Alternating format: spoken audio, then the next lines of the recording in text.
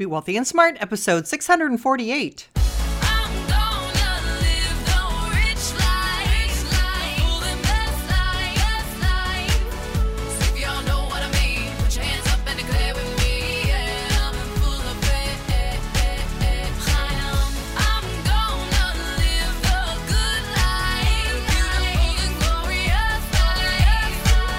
Step into a world of wealth and financial freedom without budgets, boredom, or bosses on Be Wealthy and Smart. And now, here's your host, Linda P. Jones. Welcome to Be Wealthy and Smart. I'm Linda P. Jones, America's Wealth Mentor, empowering women and men worldwide to financial freedom. On today's show, we're going to talk about 4 reasons why there will be a bull market in 2020. Now, recently, the market has been making new highs. In fact, it seems like every week, and sometimes every day, there's a new high. That leaves a lot of people skeptical and some others very concerned, but not me. Last summer, when a lot of people were talking about recession, I did a podcast about why I didn't think there was going to be a recession. And certainly we haven't seen one yet, and I don't foresee one coming in the near future either. I also did a podcast about why the popping of the real estate bubble was delayed because interest rates were declining. And I still feel that interest rates being so low and even wanting to trend lower is keeping the economy afloat. And to me, it's a good sign when people are very bearish out there saying they think the market's going to crash or having negative sentiment about the market. I've been through enough bubbles to know that when you're in a bubble, nobody talks about the bubble crashing. They talk about the bubble going on forever and why it's going to keep going up. So by definition, I don't see the stock market in a bubble right now because so many people are talking about why they think it's not going to keep going up. Does that make sense? You have to be a contrarian and think sort of opposite. But I found this article on MarketWatch, and it was written by Mark Hackett. And it's his opinion that there are 4 reasons why the bull market and stocks will keep going in 2020. So we'll review what he has to say about it. A strong second half for the U.S. stocks have pushed the major equity indexes into record territory as 2019 comes to a close. Much of this rally was fueled by fundamental factors, including better than expected corporate earnings. Stocks also got a boost from the Federal Reserve, which pivoted to a more accommodative monetary policy with 3 quarter-point cuts in 2019. So there he's mentioning lower interest rates and also better than expected corporate earnings. And if you have listened to this podcast for a while, you know that that's the reason why stocks go up, because of more profitability, more earnings. That's what drives stock prices higher. So if you're having better than expected results, that should help drive the stock market higher. It goes on to say, even as the S&P 500 performed well, investors were for the most part skeptical about the opportunities for investment returns. As an example, money flowed out of U.S. equity funds for much of 2019, while inflows to U.S. bond funds surged. This doesn't historically happen in the home stretch of a bull market run. So what he's saying is that money was not flowing into stocks, businesses, companies. It was flowing into bonds, which is where people go when they're risk averse. They'll go into a fixed lower interest rate. Right now, bonds are paying somewhere around 1% to 2%. So they're obviously taking risk off the table and going into a safer bet. But usually when people are doing that, it's at exactly the wrong time. So it's actually a bullish sign or a sign that the stock market will continue to go up since there was fear in the market and people were moving away from the stock market. As I said earlier, a bubble is when everybody can agree why this market would continue to go upward. So if a lot of people aren't agreeing with that, that means we're not in a bubble. And that means that there's still a lot of nervousness and fear. And fear is what is required for a market to go higher. The saying is that markets climb a wall of worry. And that means if you're not scared, It's typically the end of the market when you're feeling overconfident and that it's going to go on forever and you're throwing money into the market. That's the time to be worried, not the time when people are scared and are pulling money out of the market. I know it sounds a little bit crazy, but I've been doing this for so long that I can see the signs when people are doing one thing or the other. And to me, this is a positive sign that people got scared and went into bonds. He goes on to say, however, there are signs this pessimistic funk is lifting. If so, it couldn't come at a better time. We believe the bull market for U.S. stocks has more room to run and should continue to push the benchmark indexes higher in the near term. Here's why we're optimistic on stocks in the next few months. Number one, the U.S. economy remains strong. The pace of the economic expansion may have slowed in recent quarters, but GDP growth is still positive. Recession fears have largely waned as the Fed cut rates and the yield curve returned to a positive slope. All right, I want to pause there. So GDP growth is gross domestic product. That is the rate at which our economy is growing here in the U.S., and it has been positive. That's something we track in the VIP experience every month, and we follow it to make sure that it's moving in the right direction. He also talked about the Fed cutting interest rates and the yield curve returning to a positive slope. So remember, we talked on prior podcasts about one of the reasons why people were predicting a recession last summer was the inverted yield curve. And that means that rates at the long end or the longer term were lower than rates in the short term. Usually, if you're investing for a longer period of time, you want a higher interest rate. But when the yield curve inverts, you're getting paid more interest for investing in a short-term bond than you are for investing in a long-term bond. Well, that inverted yield curve worked its way out, and it's back to a normal slope, basically a 45-degree angle sloping upward to the right. The article goes on to say, we're also approaching the all-important holiday shopping season at a time when labor markets are tight and wages are rising. In particular, lower wage workers have seen the majority of lift from recent wage gains. Their wages increased 5% from the same month last year, according to the October 2019 employment report. That's good news for consumer spending, which continues to drive the U.S. economic engine. Absolutely. The consumer is 60%, and according to Jamie Dimon, CEO of JP Morgan, he says it's 70% of the economy is how much the consumer spends. So definitely the consumer is the all-important factor in the economy. When the consumer is positive and they're spending, the economy is going to do well. If the consumer is worried they're going to lose their job, or they don't have enough money to spend, or they're in too much debt, then they're not going to spend as much, and that's not going to filter through the economy. So right now, we're seeing the consumer continue to spend very strong and be positive in terms of confidence, which bodes well for this holiday season. All right, his second reason that he predicts the market will do well next year are green shoots appear in the global economy. Weakness in many large global markets weighed on investor expectations earlier in 2019, but there are emerging signs the slowdown may be at an ebb.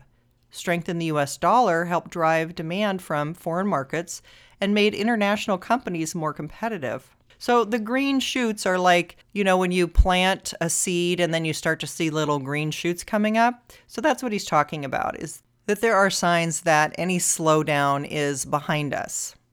He goes on to say, aggressive monetary policy easing by global central banks is also helping to spur growth in many international markets. It may be early to say the global economy averted a slowdown, but the appearance of green shoots is encouraging. All right, so I would disagree with him here because Germany just entered into a recession, and we have certainly slowdown in China that is dramatic, Chinese banks going under, China's growth slowing dramatically. Of course, nobody really knows the growth rate in China because they don't really report that accurately. So it's hard for us to always gauge that. But we can see that China has significantly slowed. And there are other countries around the world that have seen their economies slow down. So while the U.S. remains a very strong market and tends to have positive GDP growth, a good, solid consumer confidence, and consumer spending rate and low interest rates, not every country is feeling this boom. Number 3, company earnings are poised to surprise. Double-digit earnings growth was common a few quarters ago, but expectations for future earnings moderated on geopolitical concerns and blowback from the trade war. The current outlook calls for corporate earnings to grow just shy of a double-digit pace in future quarters. But these expectations may have softened a bit too much. With fears of a global slowdown lessening and the U.S. dollar peaking, there's potential for an upside surprise for earnings growth. To that point, management conference calls on third quarter earnings have been broadly more optimistic than in previous quarters. If earnings surprises do occur, U.S. stocks may enjoy a substantial lift. Well, there you go again. Corporate earnings are the big deal that lifts the stock market. And if corporations are earning more, that will drive the market higher. And finally, number 4, there's genuine progress on trade talks. Uncertainty surrounding trade discussions between the Trump administration and the major U.S. trade partners has dragged on company performance. But recent news reports related to trade have given firm managers and market participants reasons for optimism.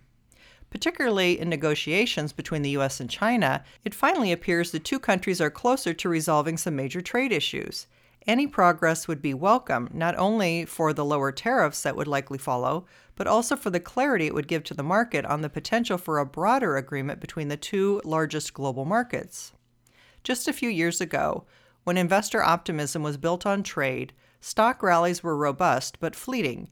Now that trade is part of a broader mosaic of economic growth, stock gains should be more sustainable, which would be an encouraging development.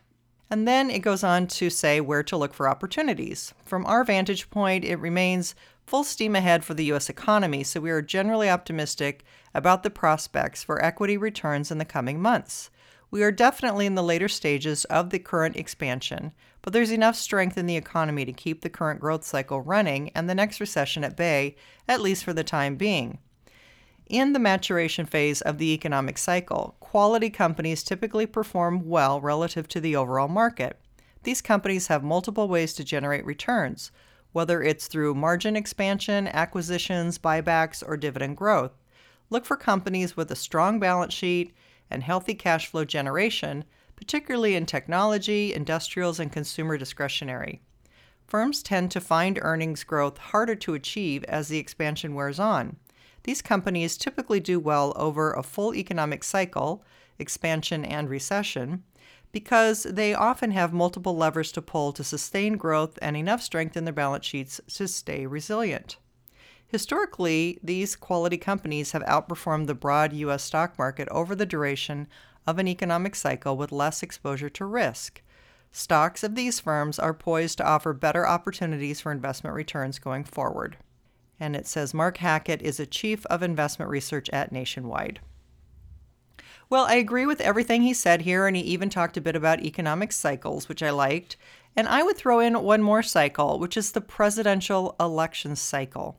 The presidential election cycle is a 4-year cycle that coincides with any president that holds U.S. office. And it says that in the third year that the president is in office, that will be the best return of the stock market.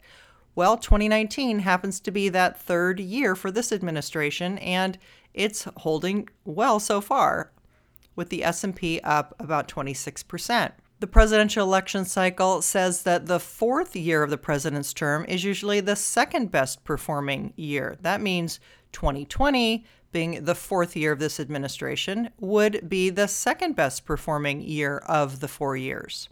So while the presidential election cycle isn't perfect, it does give us a bit of a roadmap, because usually when there's an election, presidents, no matter Republican or Democrat, it doesn't matter, they want the economy to be humming along so that they get re-elected. So this presidential election cycle has held up pretty well, just as a rule of thumb. So I would add that in as another reason I'm bullish for next year. I think that a lot of money is going to find its way into the stock market, particularly money from overseas. For example, in a country like Germany, where their country is falling into recession right now, they may look around the map and say, where else can we invest in some growth? And the United States could look like it has a lot of very exciting opportunities for additional growth. Remember, in those European countries, they have negative interest rates. They actually have to pay to own bonds or pay to be in a savings account in a bank. That's not a good situation. So they're going to find a happier place for their money, a place where they can actually earn something on their money.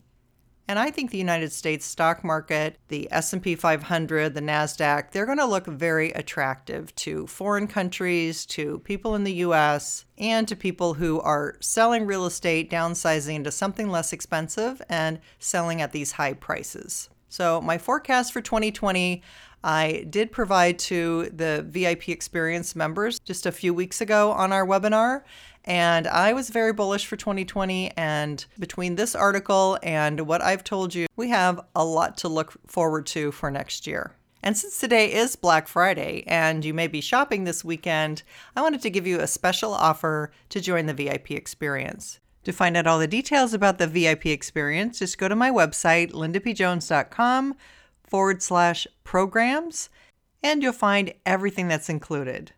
You can save 50% off of the regular price by using the code SAVE50. That's capital S, capital A, capital V, capital E, 50 as a promo code.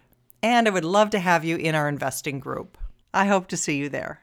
And last time I announced we have another referral contest going. That is, you can win 10 of my Wealthy Mindset Blueprint audio sets valued at $197, 5 of my You're Already a Wealth Heiress books, personalized by me, and 5 one-on-one wealth mentoring sessions with me. All you need to do is leave a review on iTunes, or if you have an Android, Stitcher, STITCHER.com. Leave a review there. Your name will go in the drawing one time. And if you've read the Wealth Heiress book and leave a review on Amazon, your name will go in the drawing 2 times. And winners will be announced in early January. That's all for today. Until next time, live the good life and be wealthy and smart. Thank you for listening to Be Wealthy and Smart with Linda P. Jones. Share the wealth and tell your family and friends about the show. Check out our website, blog, and social media for more riches at www.bewealthyandsmart.com.